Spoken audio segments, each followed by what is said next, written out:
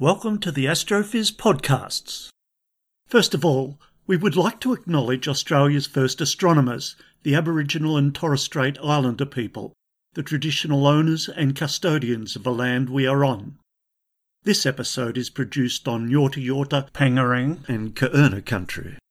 My name is Brendan O'Brien and today is Saturday the 15th of October. We always include a community service announcement asking you to wash your hands regularly, wear a mask if you can't socially distance effectively, and isolate as much as possible, and as soon as you can, to protect yourself and your community, get that COVID-19 vaccination as we work our way through this global crisis. We also ask you to influence your local politicians with the message that we need to change our energy policies to move to renewable energy to mitigate climate change.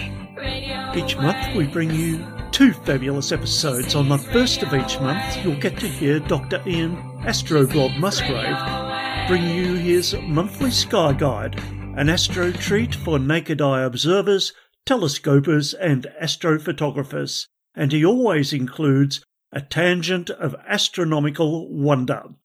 In the middle of each month, we'll give you an interview with a noted astrophysicist, astronomer, astrophotographer, space scientist, or particle physicist.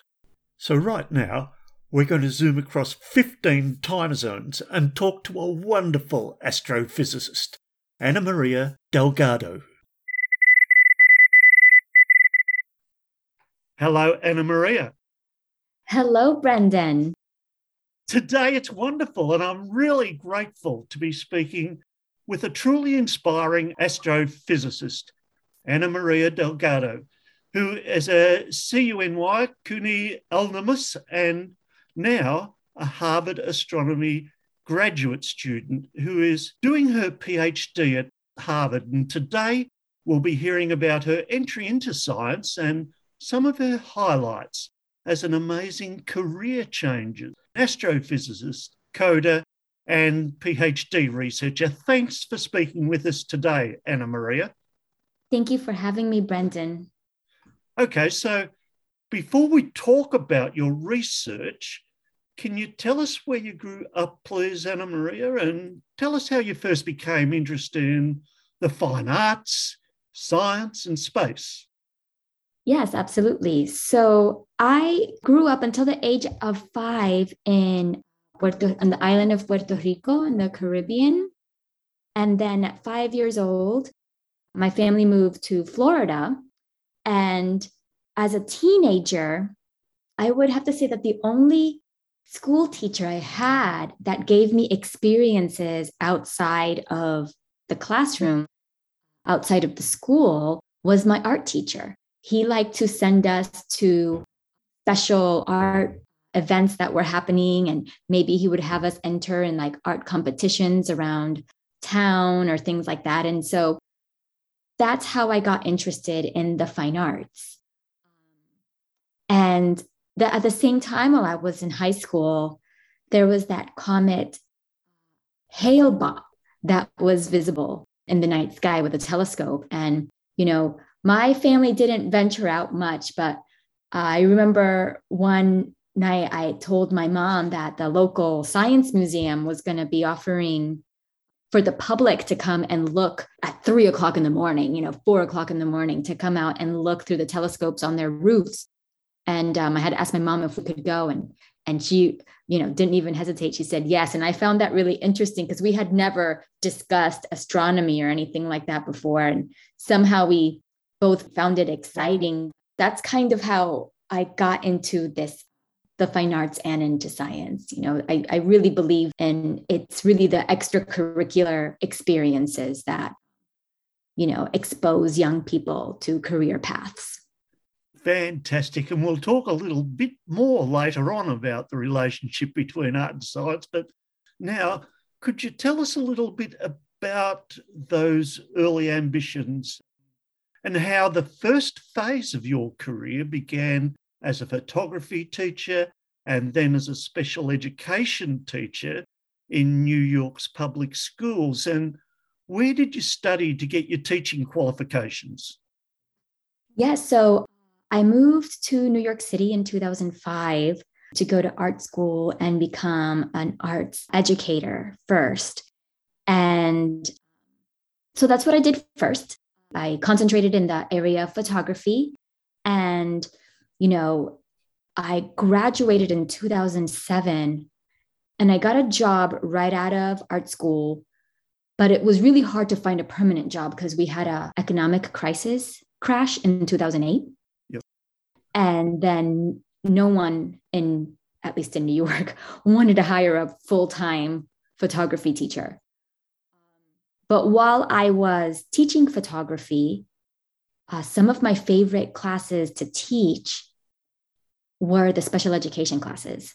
Yep. So everyone was always wanting a special education teacher. And that's how I made the switch into special education.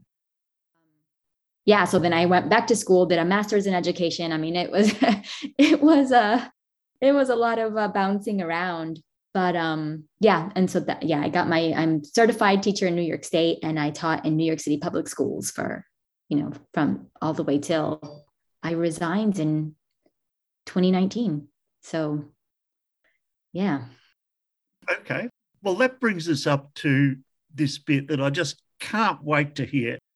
What inspired you to make that huge leap from teacher, special education educator to astrophysicist? And let's start with your first degree in physics at CUNY at CUNY. How did that come about? And can you also tell us how you found the rigours of completing your first undergraduate degree in physics? And did you have to move your home base to do that? Okay, so I actually love this story. So when I was a school teacher, one of the best ways I found to teach literacy skills is to teach a combination of something that you really enjoy as a teacher, a content area that you enjoy and that the students find exciting. And so for my informational reading unit, I always chose space exploration. And that would always open up a whole can of worms with the students. They'd, want to go beyond space exploration, and they wanted to ask about just phenomena like stars and galaxies and what they are and how we know about them. And, then it would be inevitable for one of the kids to be like, how do you know so much about this stuff, Miss Delgado? And I was like, oh, well, boys and girls, this is my hobby.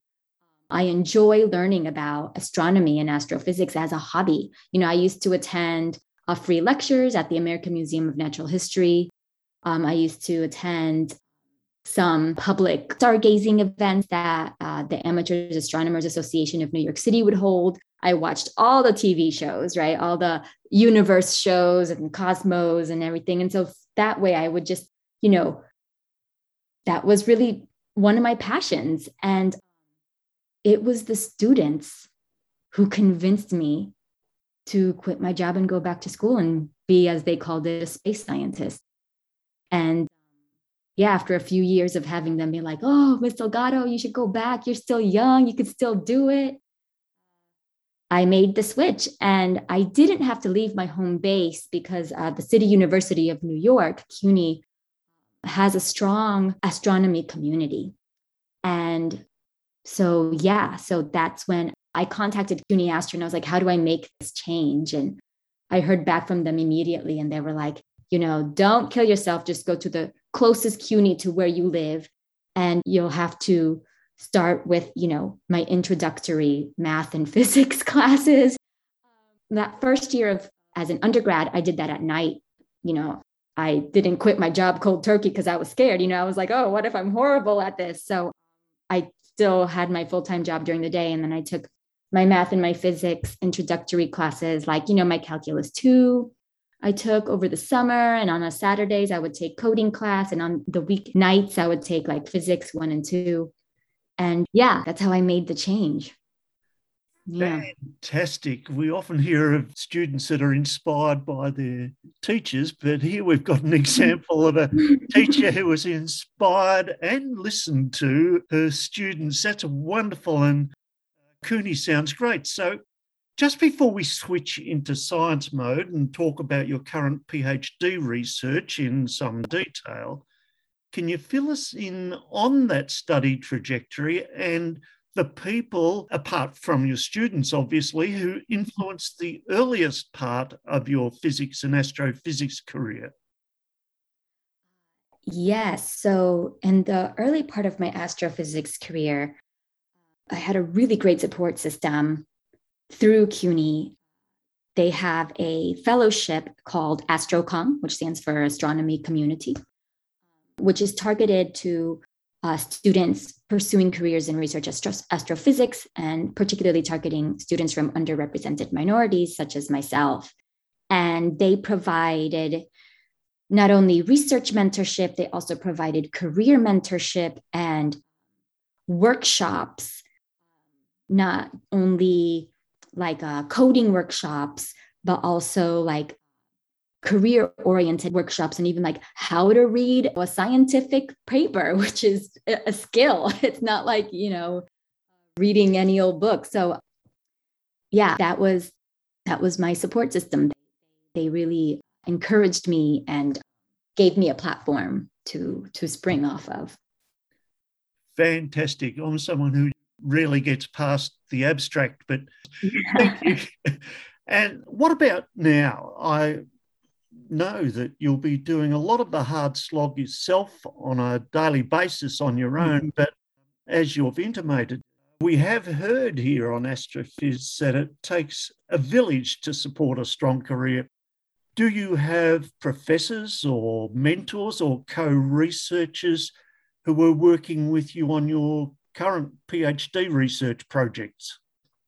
Yes, I have all of the above. So I have my research advisor, who is, I have a very supportive research advisor. I work with Lars Hernquist at Harvard, and he also has a large working group. So he has a great group of postdocs, and I work closely with one of his former postdocs, who was a postdoc when I entered Harvard and has now gone on to be faculty over abroad in the UK. So, I have my main research advisor who, even if he and I don't work on the same thing, he connects me with people who work on what I want to work on. And he provides feedback and collaboration. And then also another graduate student from Harvard who was super supportive. And when I first started, and now she's a postdoc over at Berkeley. But even when people move away, because this career can be kind of, I don't want to say transient. I don't have the word for that, but it's we move around a lot is what I mean in this career. So people come and go in an institution, but the connections that you make, and I'm very lucky to have been able to make connections in my research, in the content itself, with a group of very supportive people and very collaborative people. And I do believe that it takes a village. I agree with you. And learning does not happen in a bubble, and progress definitely does not happen in a bubble. Yeah, very good. And you'll no doubt make some lifelong friends in there as well. Thank you so much. Okay, now it's science time. First, could you tell us what you are doing now? I did find you on the Harvard Astro website. Can you give us and our listeners the broad picture of your PhD research?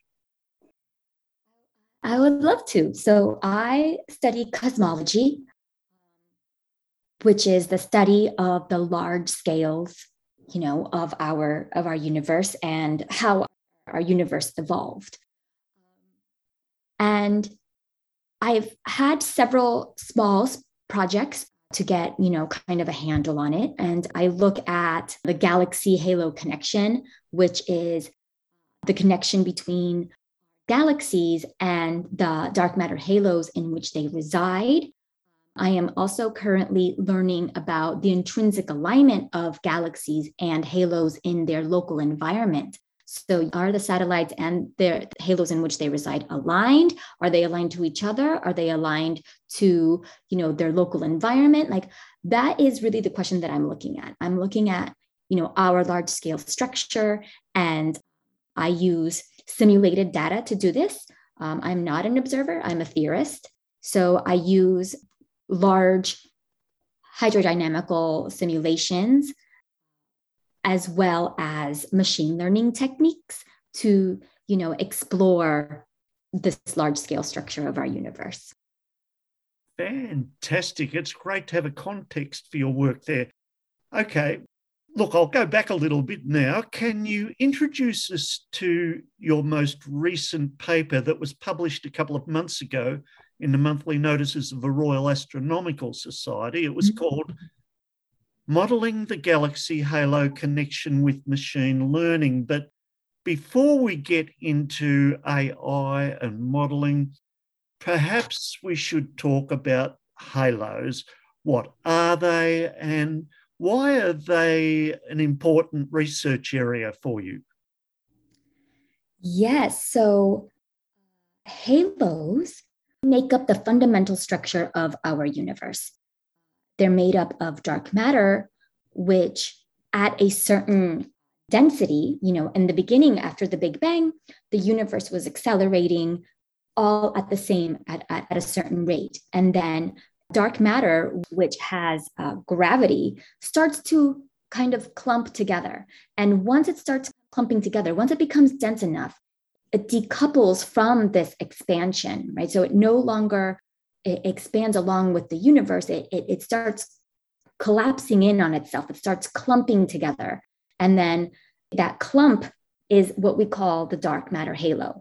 And so then the rest of the universe around this dark matter halo continues to expand, which this creates the voids between these dark matter halos. So these dark matter halos are really like the unit, like the basic unit of our universe.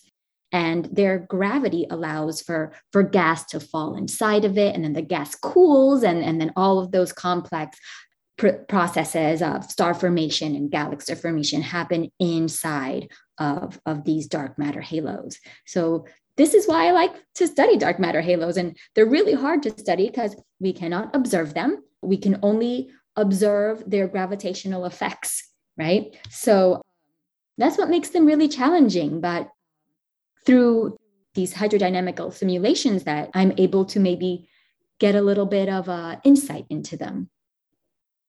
Fantastic. Now, I may or may not edit this out. About 100 miles from me here in northeast Victoria, Melbourne University and a team from all over the world have gone 2 miles underground in a used gold mine at a place called Stawell. And they've put in a dark matter detector down there, and they're looking really hard for dark matter particles. And we wish them luck. There's been lots of attempts to find dark matter particles, and we're crossing our fingers that this laboratory will have some success. And it's very exciting. That's on my bucket list to go and have a look in that gold mine laboratory. Amazing. Thanks for that. Yeah. Now, many of our listeners will be aware of the variety of ways that powerful computers are used to model galaxy evolution, but you've gone a step further in this paper of yours. Could you give us a big picture of your work with machine learning, galaxies, and those dark matter halos?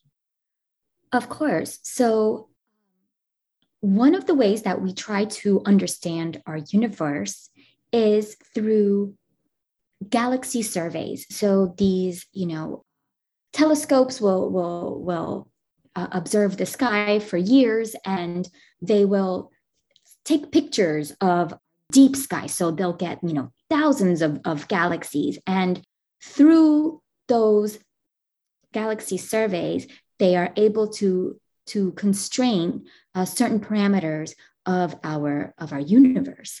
And one of the models that's really important for that is called the halo occupation distribution, which gives us a model for how many galaxies reside within a dark matter halo. And that is based on the mass of the dark matter halo. Yep. Now, this model isn't based on mass alone.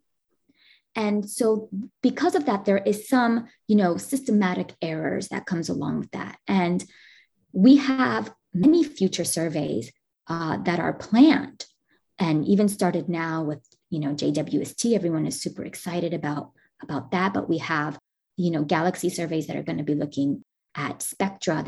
There will be multiple surveys that are going to be doing very wide and very deep galaxy surveys. And so in order for us to really optimize statistical constraining power of our cosmological parameters of our universe, we want to improve our working theory models.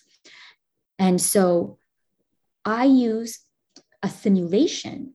So a simulation on its own is its own kind of standalone theory for the models. Like the simulation that I use in that paper is called Illustris TNG. And Illustris TNG can tell us what the galaxy halo connection is if we take this simulation to be truth. It's like, okay, here's the simulation, here's our own little kind of contained universe, and it tells us what the galaxy halo connection is.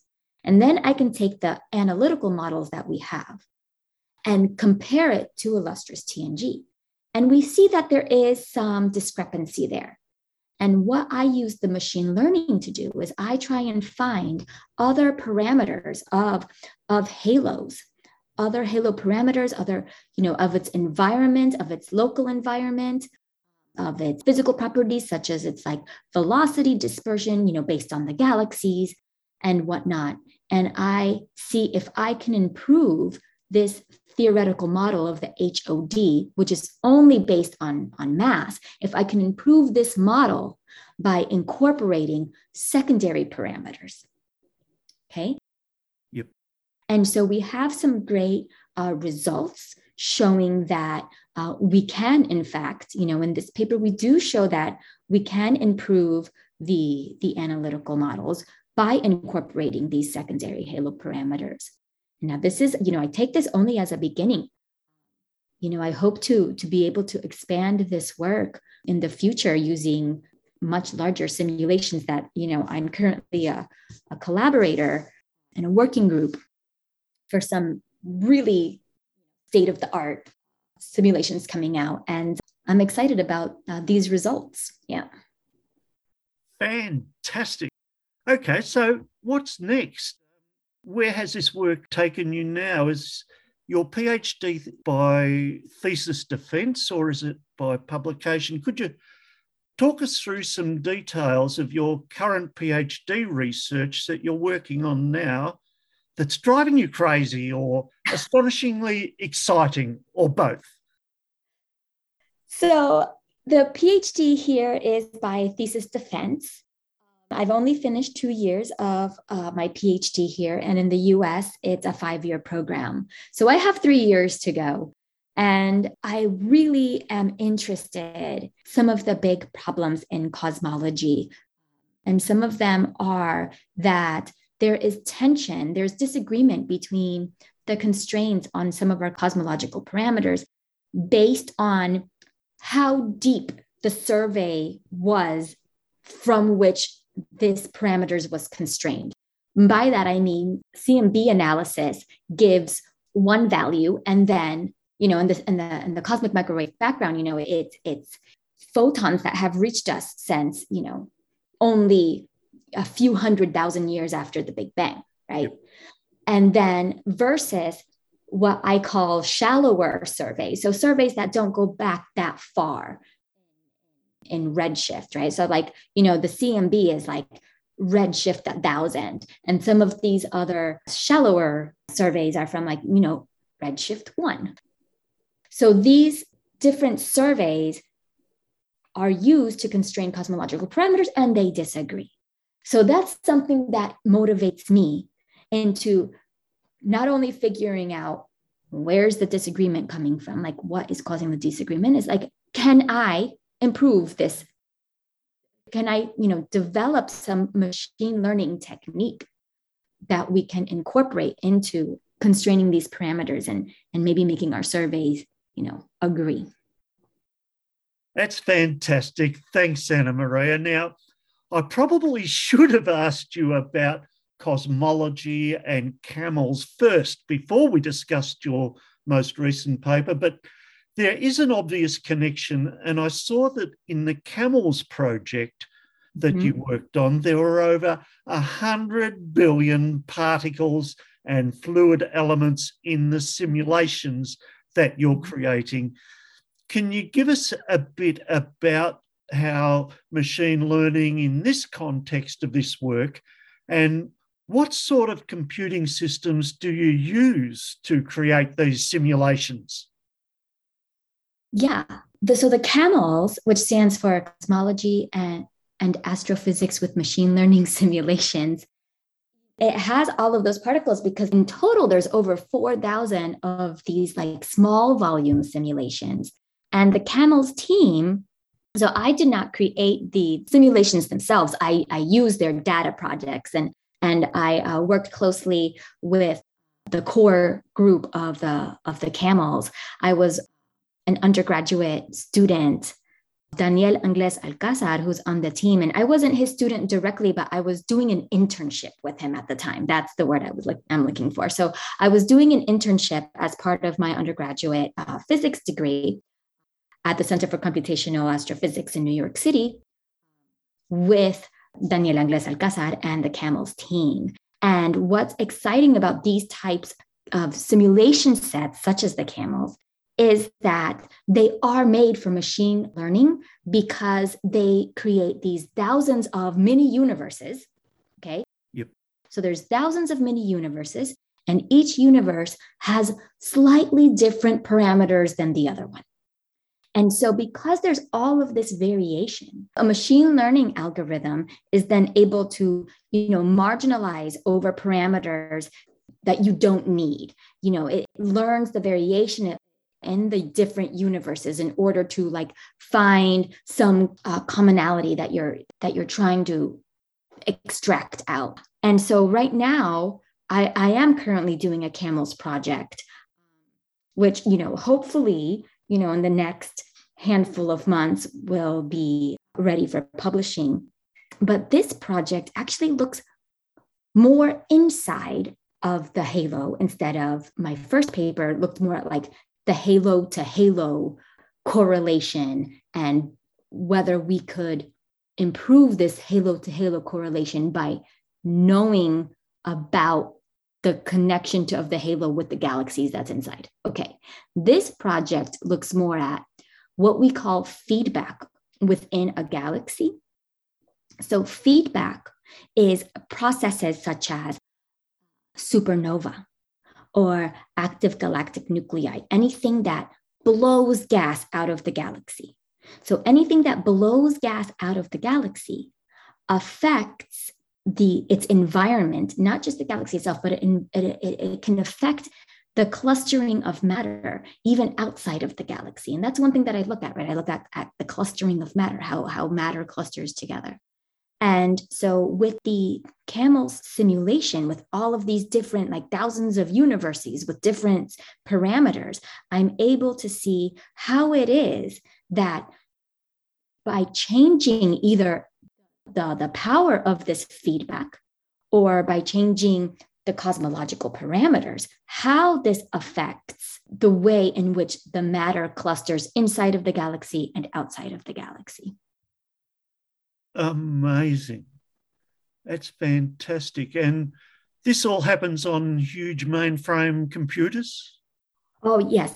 When scientists and groups run these large volumes of simulations, particularly the hydrodynamical simulations, they are incredibly computationally intensive. So while the CAMELS are small, they're only 25 megaparsec on a side, there's thousands of them, right? Yep. I'm working on a team now that's doing less simulations, or, only a handful of simulations, but they're 500 megaparsecs on a side. So, it's huge. And these types of simulations require supercomputers. You have to compute them using supercomputers, multiple cores of computation, because they literally take millions of hours of computing time. So if we were to not have supercomputers to do this, like we would never finish one simulation in a lifetime. So, we would be waiting for, hundreds of years to finish a simulation. So yeah, all of this has to be done on large supercomputers, very powerful. Mm-hmm. Fantastic. My head's spinning right now. Okay. Look, change of pace. Mm-hmm. Right now, it might be good to ask how the current worldwide COVID-19 crisis has impacted on your studies and your research. Yes. So the COVID-19 pandemic, the peak of it, the March 2020, I was in my final semester of my undergraduate degree. Yep. At the same time, because this was, my second degree and I already held a master's in education, I was also adjuncting. So I was teaching. I did have to, work a little bit. Even after I quit my regular school teaching job, I did have to continue to have some, income. So I was teaching at the same time and studying. And so switching over to, we did as best as we could to switch over to virtual learning. It was a lot of learning curve there. And then also, I was so excited about my graduation and, all of that got canceled, which was just, so many people missed out on those kinds of events. But then even moving forward, I started my first year as a graduate student at Harvard online. And, a lot of the things, starting a new job or a new program during a pandemic, you don't realize the little things that you do in person in the workplace or in the classroom, such as, you ask your buddy, like, oh, I'm having a hard time logging onto this thing. How do you do? Oh, yeah. And then the person next to you just, or like you get a document that you have to turn in and you don't know who to turn in. And you're like, who does this go to? And they're like, oh, that goes to such and such and such and such office. And you're like, oh, okay. And you walk it over there. Well, all of those little things that happened, kind of organically weren't happening. So there was a lot of confusion. There was a longer period of fumbling around through getting the hang of things that doesn't usually take as long without having a global pandemic impact. But I do say that I do feel lucky in that I was, in academia. We did have the fortune of it being a field which we can do remotely, Yes. So I was never without work. And for that, I did feel fortunate. Yep. And it was a huge learning curve for everyone. There's been a lot of terrible things come out of it, but hopefully also some good things have come through that worldwide pandemic. Now, I see that you've done outreach work by giving workshops and STEM mentoring of undergraduate students, Anna Maria. Is outreach important? Do you still involve yourself with it? And what's next for you? Well, absolutely. I feel very devoted and committed to the importance of outreach, particularly to bridging the gap of underrepresented minorities in the field of astronomy. When I was an educator, I was an educator in public schools for over 10 years, and I was dedicated to bridging the gap in education of underrepresented minorities. And I continue that. And so through my STEM work, with my STEM mentoring work with undergraduate degrees, either I give workshops about, to undergraduate students who are just starting research, like what to expect in your research, and maybe in an internship that you have, how to manage meetings with advisors, how to navigate relationships within the astronomy field. And I do plan on not only continuing to be a STEM mentor. This is something that I do over the summers, and hopefully I'm going to continue to do that in the upcoming summers. I particularly feel, I don't like using the word responsible because sometimes that tends to have a negative connotation, but I feel a responsibility in a positive way to be a role model, particularly to people from the Latinx community, that which I'm from, to help them to navigate breaking into this field, because the disparities don't just start now, right? They start all the way at like pre-K, at the pre-K level, all the way in childhood education. So there's a lot of obstacles and a lot of gaps to close. And in my future work, once, the dream is, of course, that, I'll be like this great faculty and have my own group and be, pulling up my community with me. This is something that I'm dedicated to. Yeah. Yes, I think you hit it on the head there. There are still a lot of gaps to close. Now, what about art? We alluded to this right at the beginning of our interview. Just before I hand you the microphone, along with your great interest and expertise in photography and art, I can also see that you've pondered the relationship between art and science. Can you tell us about your current work in the world of art and photography, please, Anna Maria? So, yeah, I use a variety of mediums, and sometimes, okay, so the most recent art collaboration that I did was with another PhD student who just finished her PhD, named Xiaohan Wu, who participated in the Dance Your PhD competition. I don't know if you've heard of this. Yep. I didn't even know it existed.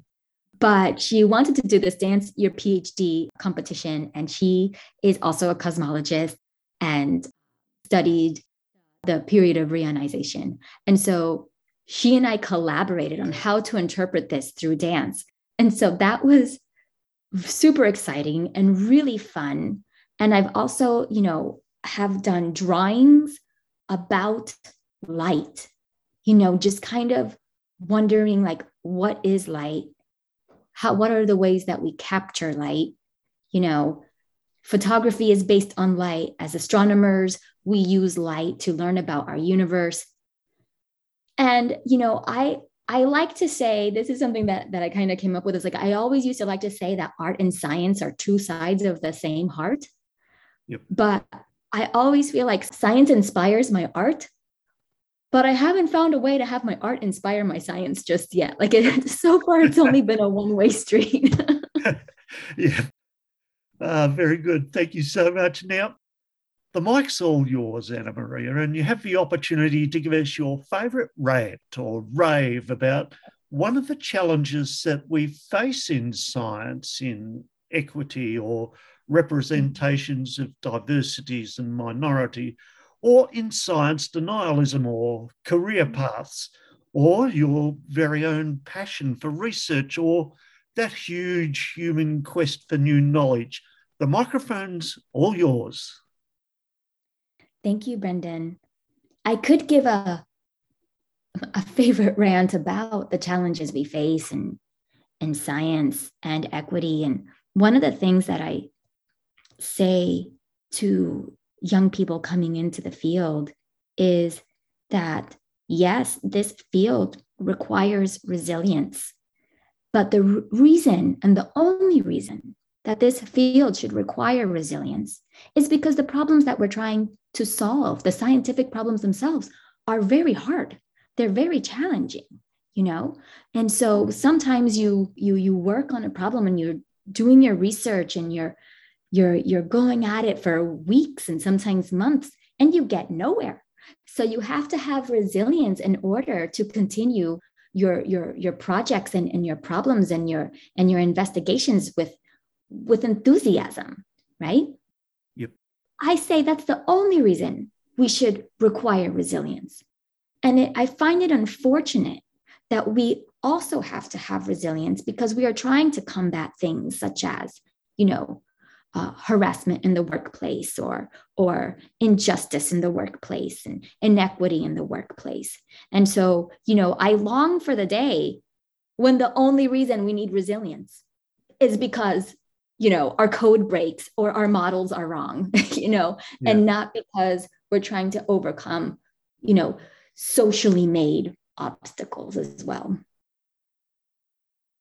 Yeah, and I think one of the ways we can do it is just if we all keep doing a little bit and try and maintain our own resilience and our own enthusiasm in the work that we do. Thank you so much. Is there anything else that we should watch out in the near future?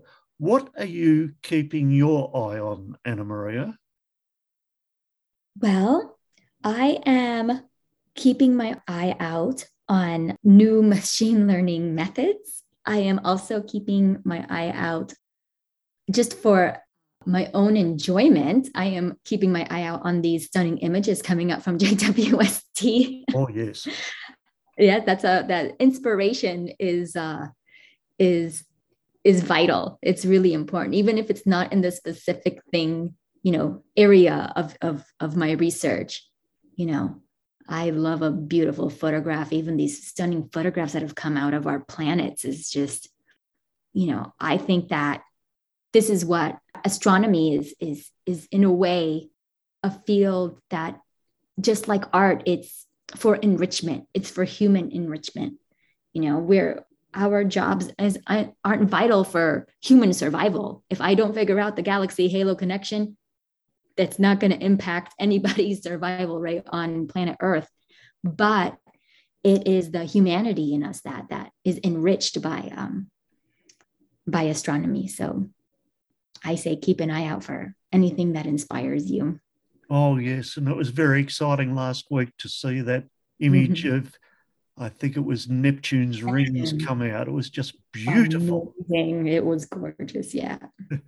Okay, well, look, thank you so much, cosmologist Anna Maria Delgado. On behalf of all of our listeners, it's been really fabulous speaking with you. Thank you so much. I think your brilliant career change into astrophysics will inspire many of our listeners, including myself. And thanks for your wise words and especially for your time and your amazing schedule. And good luck with your next adventures. Thanks, Anna Maria. Thank you, Brendan. Thank you. Bye now. Bye-bye. And remember, Astrophiz is free and unsponsored, and we're very happy to recommend that you can always get the latest and best space news from Rami Mandow at spaceaustralia.com, and for observers and astrophotographers, always check out Dr. Ian Musgrave's Astroblogger website. We'll see you in 2 weeks when we'll bring you Ian's November Sky Guide. Radio Wave!